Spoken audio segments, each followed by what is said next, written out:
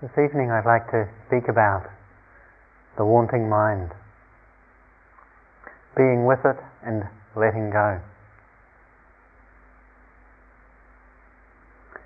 When we come into a retreat situation like this, one of the things that perhaps stands out for us very clearly as we begin in our practices, that in fact it's a rather challenging situation. It's actually very demanding. We can experience it as being one of the hardest things we've ever engaged in our lives, perhaps. And it's rather interesting when we find ourselves here, because probably most of us didn't come here with a feeling that we really needed more difficulties in our lives, or that we really needed to make our life more painful in some way. And so arriving here, we might find ourselves reflecting, well, why am I engaging in this practice? Why am I being encouraged and suggested to be here in a way that can be so difficult at times? These teachings and practices derive very specifically and directly from the teachings of the Buddha, who lived 2,500 years ago. And he was known, amongst many things, for one very clear statement about his teachings. He said rather frequently, and often quoted as saying, "I teach one thing and one thing only, suffering and the end of suffering." Now, as a friend of mine in America once commented, that's interesting, that sounds like two things, suffering and the end of suffering. And he reflected in this, that perhaps the Buddha had started off by teaching one thing and one thing only, suffering, but found that it wasn't a very popular theme. And what actually makes it interesting to us is not that we're being told about the truth of suffering, but that we're equally being invited to understand the end of suffering. Spiritual teachings, Dharma teachings and practices such as these which we are engaged in are concerned with very much recognizing the truth of our situation, the actuality of what is going on for us in our lives and in our hearts, acknowledging honestly where there is suffering, a sense of unsatisfactoriness, a sense of being separate from our life or ourselves, and equally recognizing and understanding the possibility of our release, our emancipation from that suffering, that unsatisfactoriness in life. And if we're interested in this, if this is something that really concerns us, then we need to really give some care and attention to the movement in our mind that we could perhaps describe as wanting, as craving, or as desire. It's an incredibly powerful force in our mind, and we can see what a powerful force it is in our world, in our society, and the effects it has in so many different ways on this world. And in this, it has both a positive and an aspect and a negative aspect to it, where there's both the wanting for something to be in a certain way or to continue, to get a particular, and it's equally the wanting something else to go away or to not be present, to disappear. And these movements that we see in the form of wanting or not wanting, desire and craving, or aversion and fear, have incredible impact in our society. In our culture we see the effect of materialism, of the unquenchable wanting for more, and the message that we're given that we must keep seeking for more of this, more of that. We see the effect on our environment of the human addiction to having more, to getting more. And we equally experience the personal consequences, the pain and the poverty that is born of feeling that we never have enough, or that we can never allow ourselves to be where we are, because there's always something there that we don't like, or something that we wish to be there which is absent.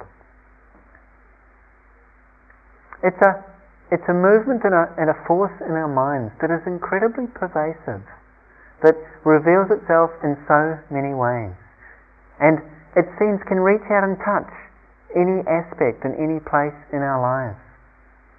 And the way it arises is, it's kind of amazing to just stop and observe how easily it comes, how predominant it can be for us. There's a lovely story that I heard from a friend in America who was attending a conference with the Dalai Lama in New York, and he related the story which His Holiness told at the conference.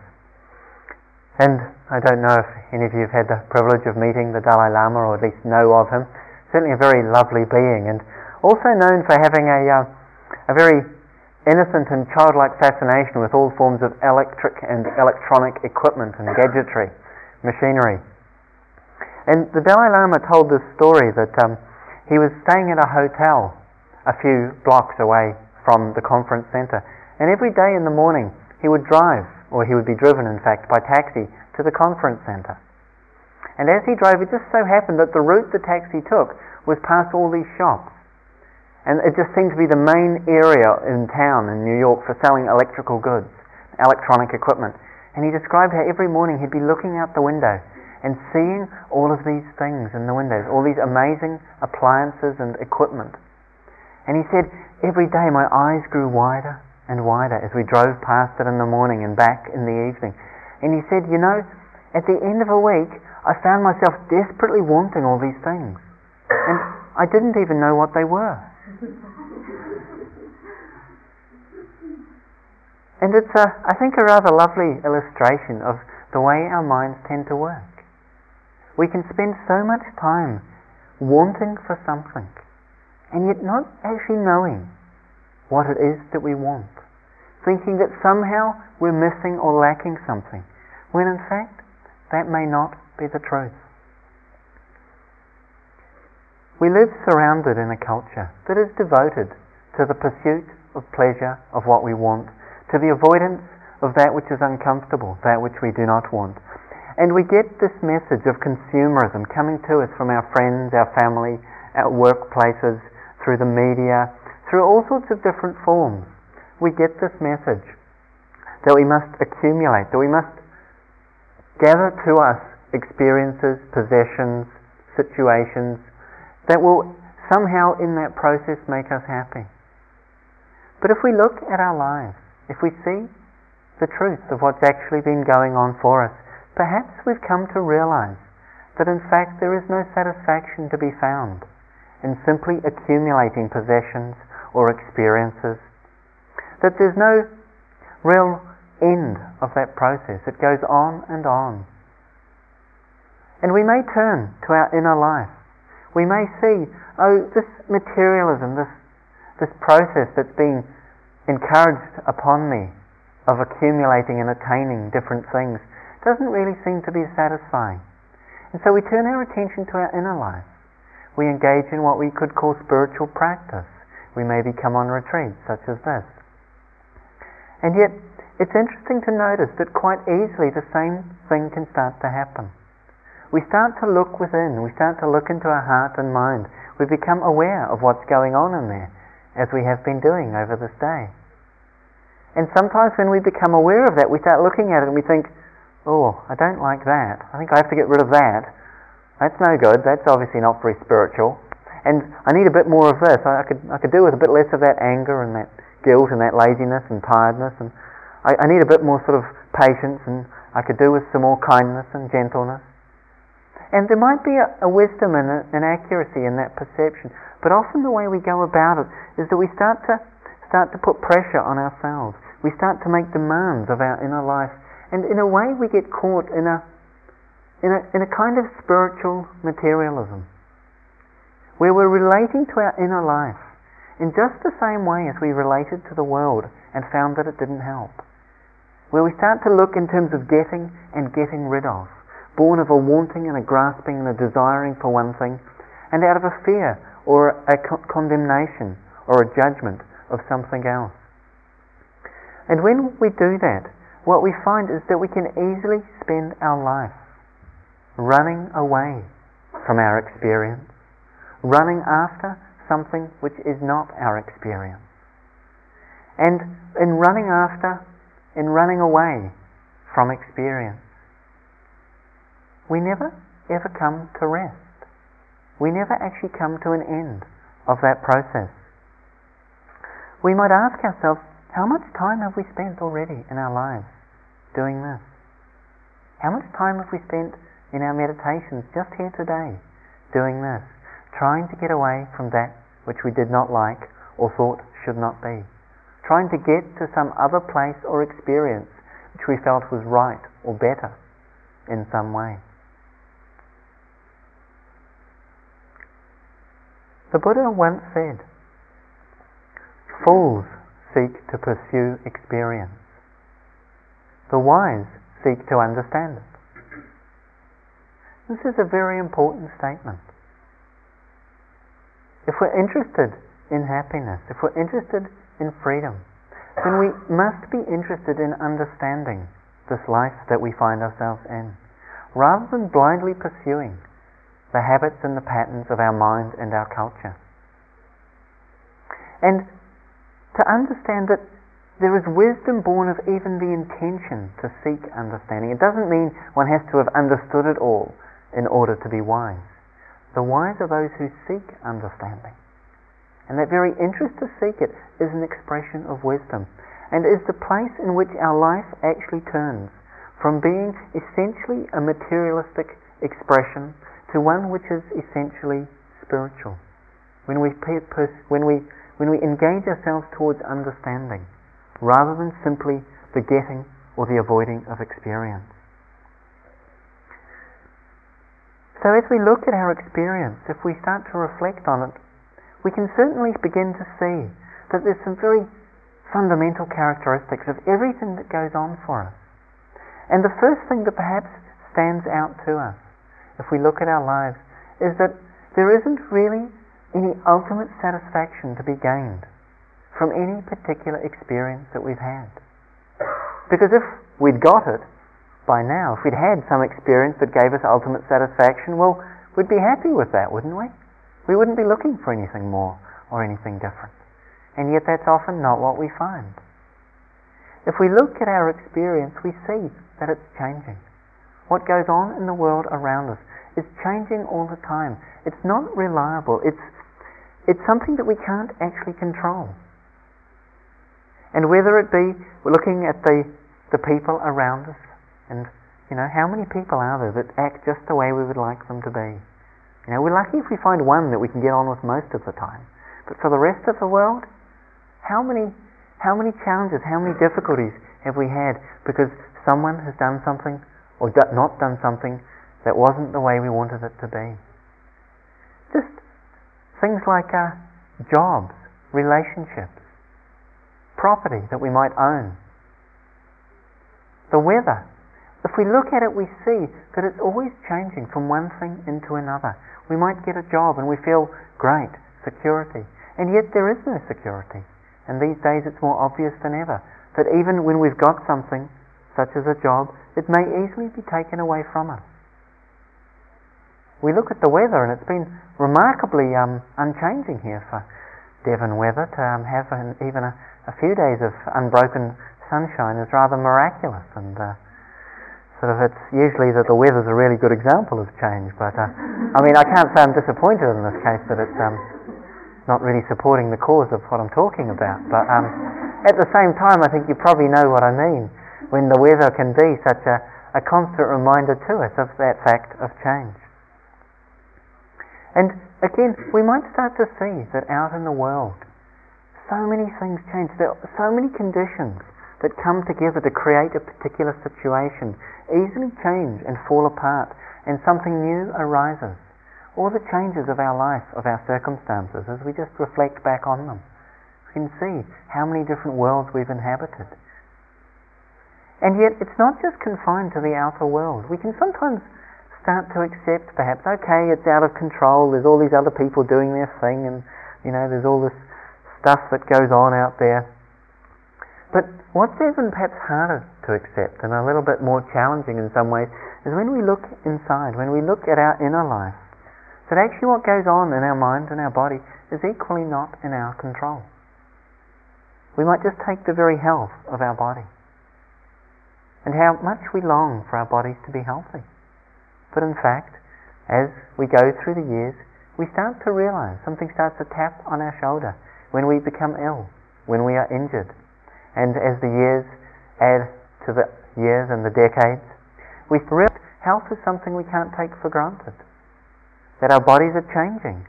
that they're no longer, they don't sort of recover as quickly as they used to from illness, from injury, that we bruise more easily, or that we don't have the energy that we once had when we were younger.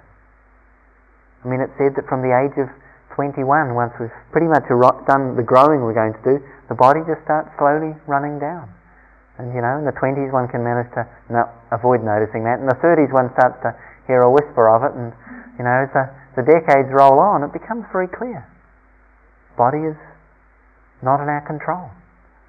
We can't make some continuity of health a place that we rest our happiness in, because there's no guarantee of it. And even closer to us is our mind. We so much feel that this mind is who we are. And yet, come to a meditation retreat and we're given the, relatively simple instruction. Just observe your breathing. We think, well, yeah, I understand that. It's not too complicated. Doesn't sound like it should be beyond me. But what happens? Is it that we say to our mind, okay, observe that breath. Just stay with the breathing, and that's what happens? No. The mind goes almost anywhere but. Sometimes it seems to almost take pleasure in the number of different places it can go that are not the breath, that are not the place that we actually intended to be present. And perhaps that starts to send us a little message. We start to realize that in fact our mind is not in control of itself. We are not in control of our mind. And yet what we find ourselves doing when we start to see this is we often respond by trying to somehow control it, thinking that through an exercise of willpower or through maybe just being with it, then I'll be able to control it because that sounds like the meditative way, or whatever. There's often the sense that somehow I should be able to get this into a condition where it's comfortable, where it's pleasant, where it's flattering to me because it's filled with all these wonderful thoughts and feelings that I think would be just lovely to have. And we so want this. But, if it was going to happen, wouldn't it have happened by now?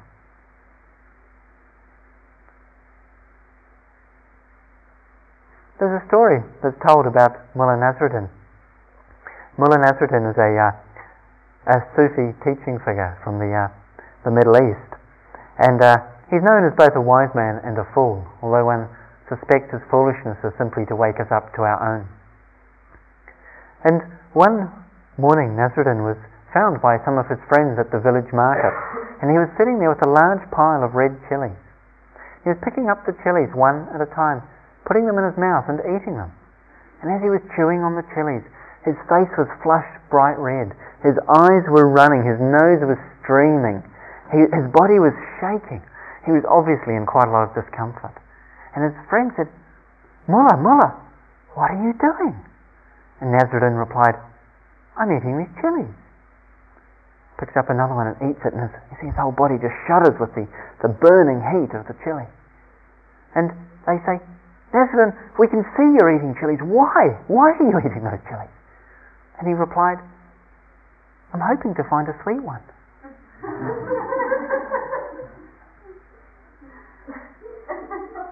And again, maybe that's a little bit like ourselves, where we keep thinking that the next one, the next moment, the next experience, the next meditation, the next retreat, maybe the next lifetime, is somehow going to be a better one, is somehow going to be a sweeter one, is somehow going to offer us something that this experience at this moment does not. But how many pleasant experiences have we already had in our lives? Where are they? Can we carry them with us? No. At the most, it's a memory. Any experience is just so ephemeral. There's nothing lasting. There's nothing graspable in it. And so, we might ask ourselves, do I really want to continue to spend so much of the energy of my life pursuing, trying to get experiences to make them the way I want them to be? Whether it be outer experiences in the world with other people and things, or inner experiences, the state of our mind and our body. There's a really profound and powerful shift that happens for us when we begin to recognize that the sense of suffering or unsatisfactoriness that we experience in life is not actually due to the experience of the difficult or the absence of what we wish for. It's actually due to being lost in that movement of wanting, of desire, or lost in that aversion or fear. And when we're sitting, perhaps we've noticed at times that some pain arises in our body. To just notice when that occurs, what the pain feels like, and then notice also, is there resistance? Is there something in there that's saying, no, I can't be with this, I don't want to be with this, why do I have to experience this? And ask yourself, where's the real suffering here? Is it in that experience that is painful? Or is it in that pushing away, that fighting with, that cutting off from the experience that's born of aversion, of not wanting to be there? And it might equally be of sadness or of anger that we experience the feeling, no, I can't allow this to be here. It's not okay. And yet, that very pushing away of our experience is what creates the pain, the deepest pain of suffering and of separation.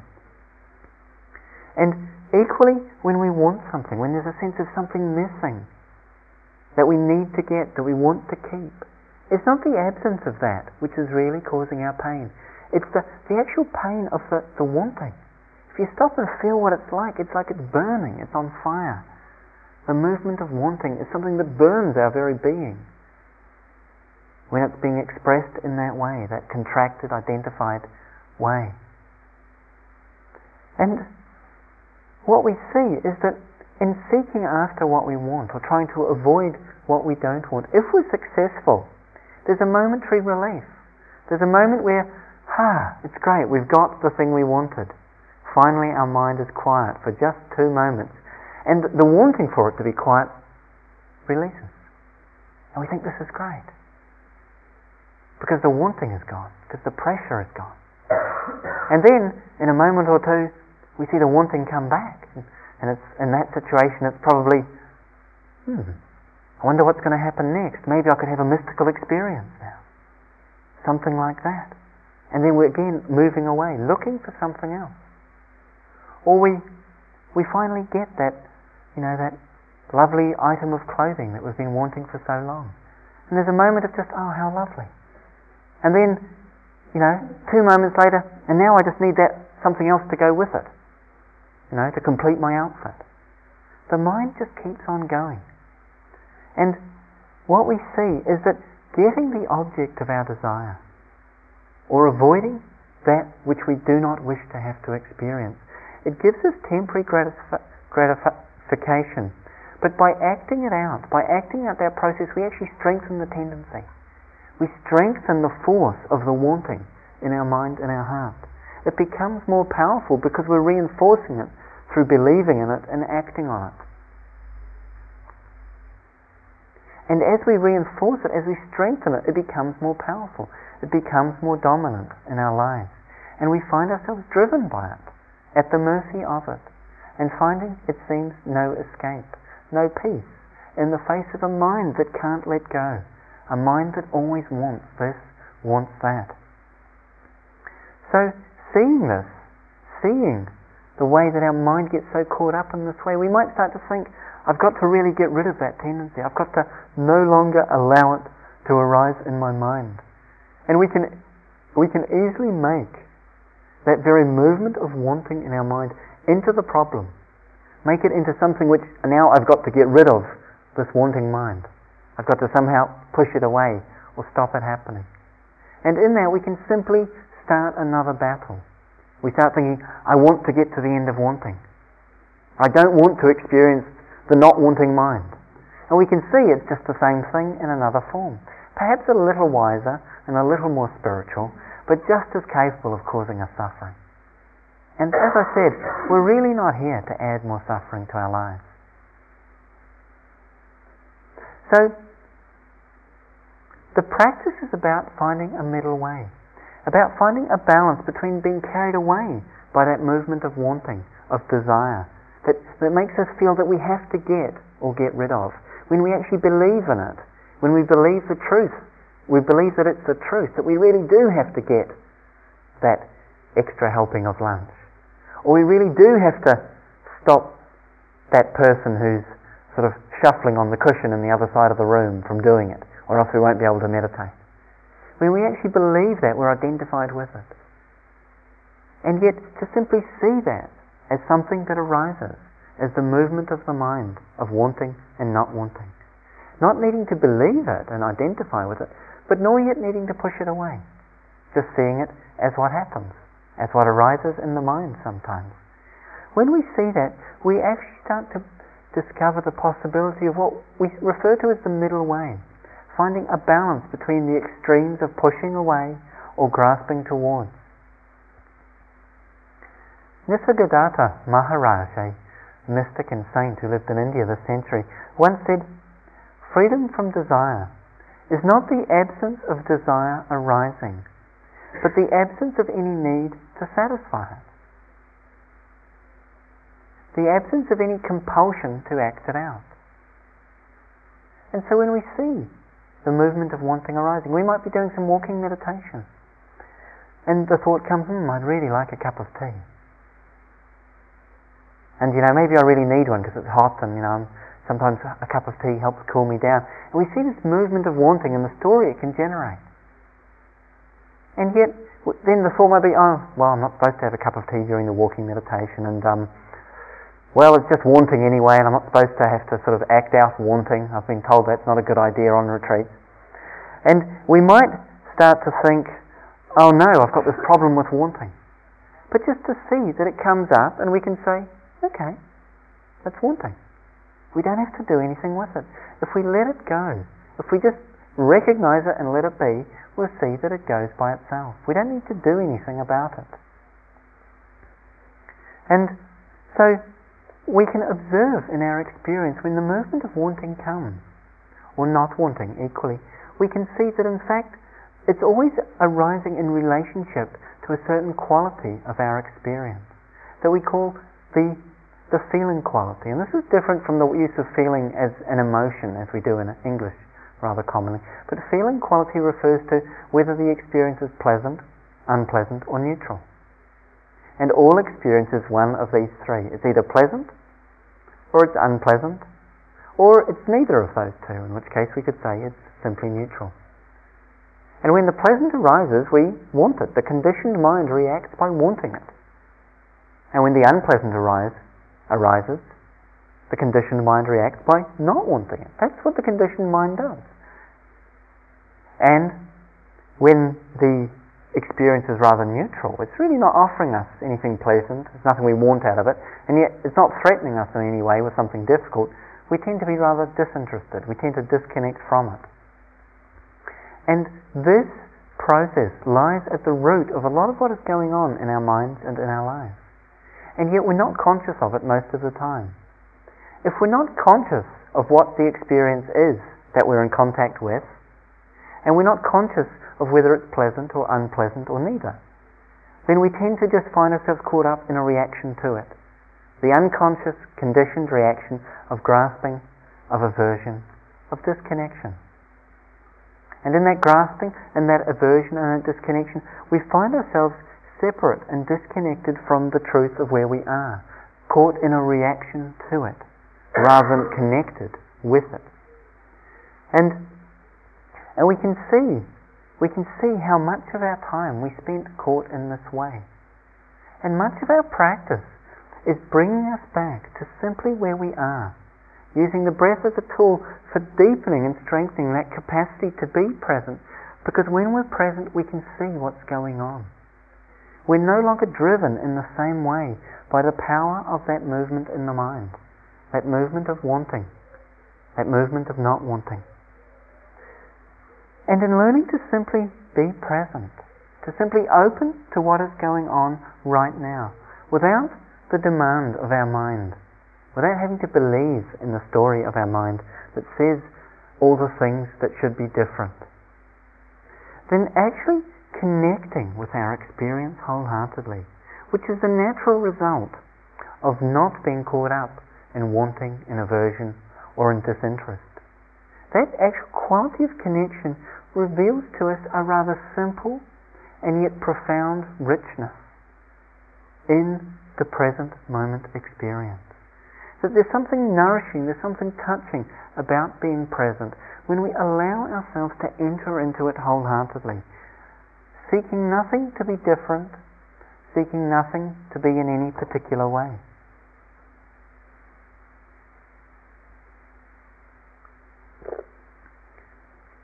Because simply, what stops us from being present, we might think, gosh, it's really hard to be present.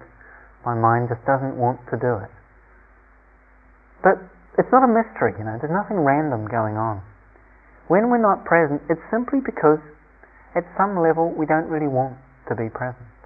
There's some way in which our mind believes that there's more on offer in being lost, in its patterns of thinking, in its patterns of grasping and aversion.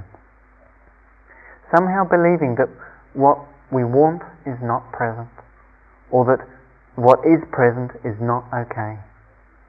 At some level, if we're believing that, if we're thinking that, then our mind is of course going to be acting it out. And we experience that as not being present very much.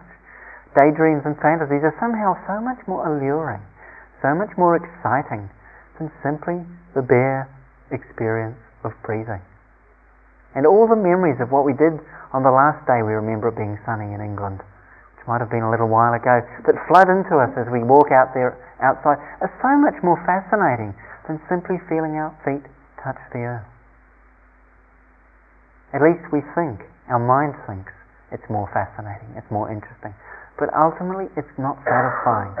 Ultimately we find no satisfaction in that process. And so to bring ourselves back to what is here asks us to be willing to be with what is here. To let go into this moment is to let go of our wanting it to be different, wanting our experience to be other than as it is. And we can spend so much time trying to fix our experience, or even more trying to fix ourselves. And we don't actually realize that this isn't the point of our life. This isn't the point of meditation. Being present doesn't require us to fix anything. It only asks us to be willing to be with just what is here right now. And to do so because we understand that if we do not develop, if we do not discover this capacity within ourselves, we spend our life running away from life. Running away and yet with no escape. Because, we might be able to control or change our circumstances. We might arrive here and, we've been thinking, gosh, it's great, I finally got away from all that craziness at work or that chaos and busyness at home, whatever it is. And yet, no sooner have we arrived here and settled down that we find when our knees ache and our mind wanders, we think, oh no, what am I doing here? Why did I come here? Surely, maybe I should be back at home. Maybe I should be somewhere else. And we keep creating another place, another scenario we think we might like to get to escape to. And maybe we can move from one place to another sometime. Although hopefully in coming here we've really made a clear commitment to ourselves to stay here in the face of whatever arises, to see what occurs for us. Because it's really important to understand, that we can at times change or escape our circumstances, but we cannot escape our minds. That's one thing we can't do.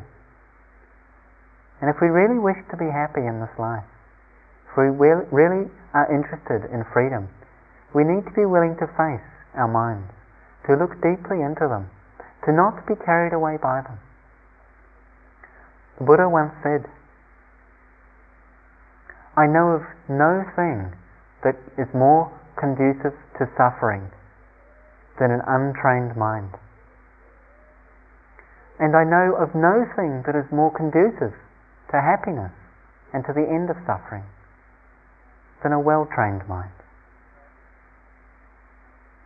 So it's our mind that we're interested in many ways. And the process of training our mind is not that we're training it the way we might try to train some sort of train a pet or a circus animal to do tricks in some way, but it's much more the training of allowing our mind to rest in the truth of our experience, allowing ourselves to actually be with what is going on. And what that means is being willing to let go of the movement that takes us away. When we see that we're wanting for something else, to just gently invite ourselves, can I let it go? Can I just let myself be here, be now? To see if I can offer that to myself as an expression of deep and genuine caring for my own well-being.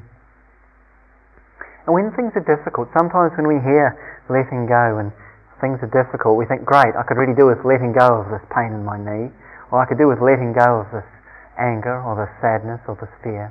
And what we really mean by it is that when we let go, it's going to go away, or so we hope. And yet letting go is not really that. In dealing with difficult experiences, we could perhaps express or understand letting go much more in the quality of letting it be. Just letting it be as it is, not putting demand or pressure upon it. Ram Dass once said, you can't be with it in order for it to go away, because it knows. And so when we're being with difficult experience, we might wonder, what does that mean, that it knows? It's quite simple, really. If we're wanting it to go away, we're not really being with it. We're actually expressing a more spiritual form of aversion through thinking, if I'm just being with this, then it'll go away. We can tell when we're willing to be with it, because then actually it's okay if it goes away, and it's equally okay if it does not. And when we start to sense that that possibility is there for us in the face of difficult and challenging experiences, that we can simply be with it, that there is a quality of peace, of stillness, and of well-being that is possible for us, that is accessible to us in the very midst of, in the very face of whatever is arising, then we start to understand that this is something that is worth cultivating. It is worth deepening our capacity for. And our practice offers us many, many opportunities, many, many occasions in which we can deepen in that capacity simply to be with, to simply open to our experience, to bring a really warm and gentle, kind-hearted willingness to our being, to just let things be as they are. To not imagine that our purpose or our project here is to somehow fix or change our inner life or our outer circumstances by somehow an act of will or the application of a technique. It's much more through the quality of presence, the quality of receptivity that we bring to our being here. This is actually what is transforming. There was a Tibetan Lama once who defined letting go as this. He said, it's simply accepting what comes into our lives and letting go of that which leaves our lives. We might imagine just how transforming this might be for us, to accept what comes, to let go of what leaves. In meditation we have many opportunities to see experience arising, to let it come, to see experience passing, to let it go, to not grasp hold of or push away anything at all, and see what might be discovered in that quality of presence which simply trusts that it can receive and embrace each moment, each experience, just as it is. When we find that place of balance, we start to sense a possibility of happiness that is born of our understanding experience, not through manipulating it, not through trying to fix it. And yet, in that place of balance, it doesn't mean that we become somehow passive, or that we never respond to our life or to a situation, but that we're able to do so from a place of balance. When we're caught in reactivity and aversion and grasping in our disconnection, then we're not in a place of balance, and often our reactions don't actually serve us in responding to our world. But when we know where we are, when we're stable, when we're not being pushed or pulled by what is going on around us or within us, then we can actually respond. Then we can actually meet our life in skillful ways. And it's useful and important to be able to distinguish those movements of our heart and our mind, which are actually, we could say, they are desires. We might wish for happiness. We might desire the freedom of all beings from suffering. And it might sound like that could be used or described in the language of wanting or of craving. And yet, I think if we check inside, we'll notice that those perhaps more wholesome or wise or beneficial movements of intention or a vision of possibility have an expansive and a spacious quality to them, whereby the sense of a possibility or a vision of our life or this world is something which we find creates connection, creates relationship. Whereas when we're contracted, when it's the form of grasping or craving or desire in its unskillful or unhelpful way, what we find is it creates contraction in our body, in our mind, and a sense of disconnection from our life, because we're somehow setting ourselves apart from our world.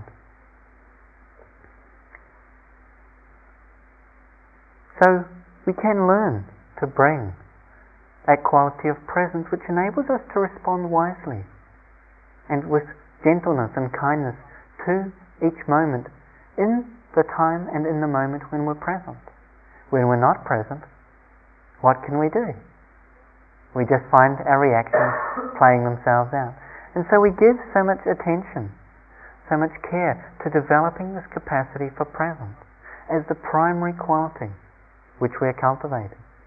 And yet, right there together with it is this quality of kindness, of receptivity that allows us to receive just what is going on.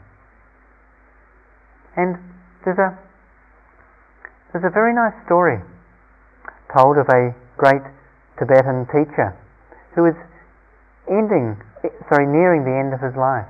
And he called his senior disciple to him and said, "I must soon give you the highest teaching that I have to offer you. I've given you many teachings, but there is one more that is most important. And so I wish to give you this teaching before I die. Do not let me forget." And over the days that followed, the senior disciple would pester his master, saying, "Please, you must give me this teaching. You've told me it's so important, and you've given me so many wonderful teachings. I can't wait to hear what this highest teaching is." But always the Lama would say, "No, no, not yet, not yet." Until one day, and he was very weak and frail, and again the disciple came to him and said, "You must give me this teaching." He said, "Okay, now is the time, come with me." So they walked to a high point on the mountain and sat down. And the master, the Lama, said to his senior disciple, he said, "When I die, you will become the master of this monastery. You will be the abbot. And when you are the abbot, many people will come to you with their problems and their difficulties. And the highest teaching I have for you is to listen to them. And in listening to their difficulties, be kind to them. This is the highest teaching."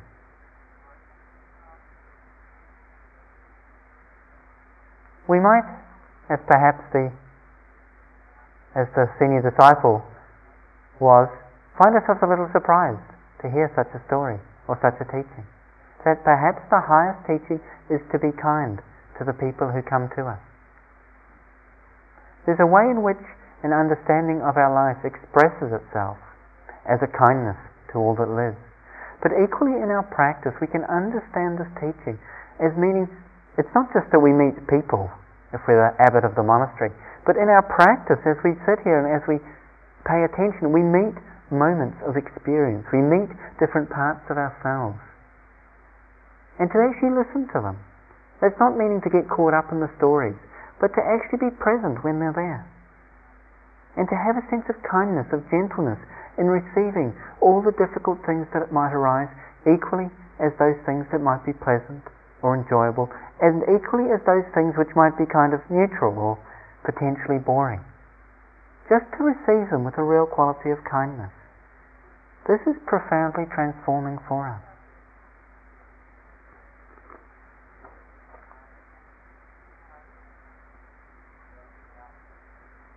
Letting go of wanting things to be other than as they are.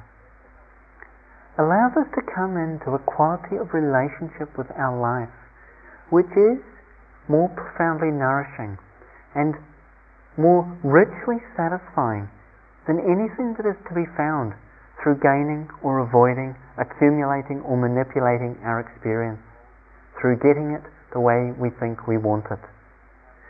When we're no longer caught up in that pressure, in that illusion of the hope, and it's no hope at all really, but when we're no longer caught up in that hope of getting something else, somewhere else, we actually come into touch with an inner wisdom, with an inner understanding that is in fact profoundly transforming for us.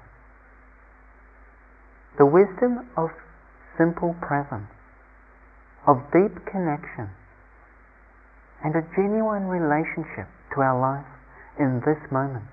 Because it is in this moment, this is the only time, the only place that we will ever have a genuine relationship to our life.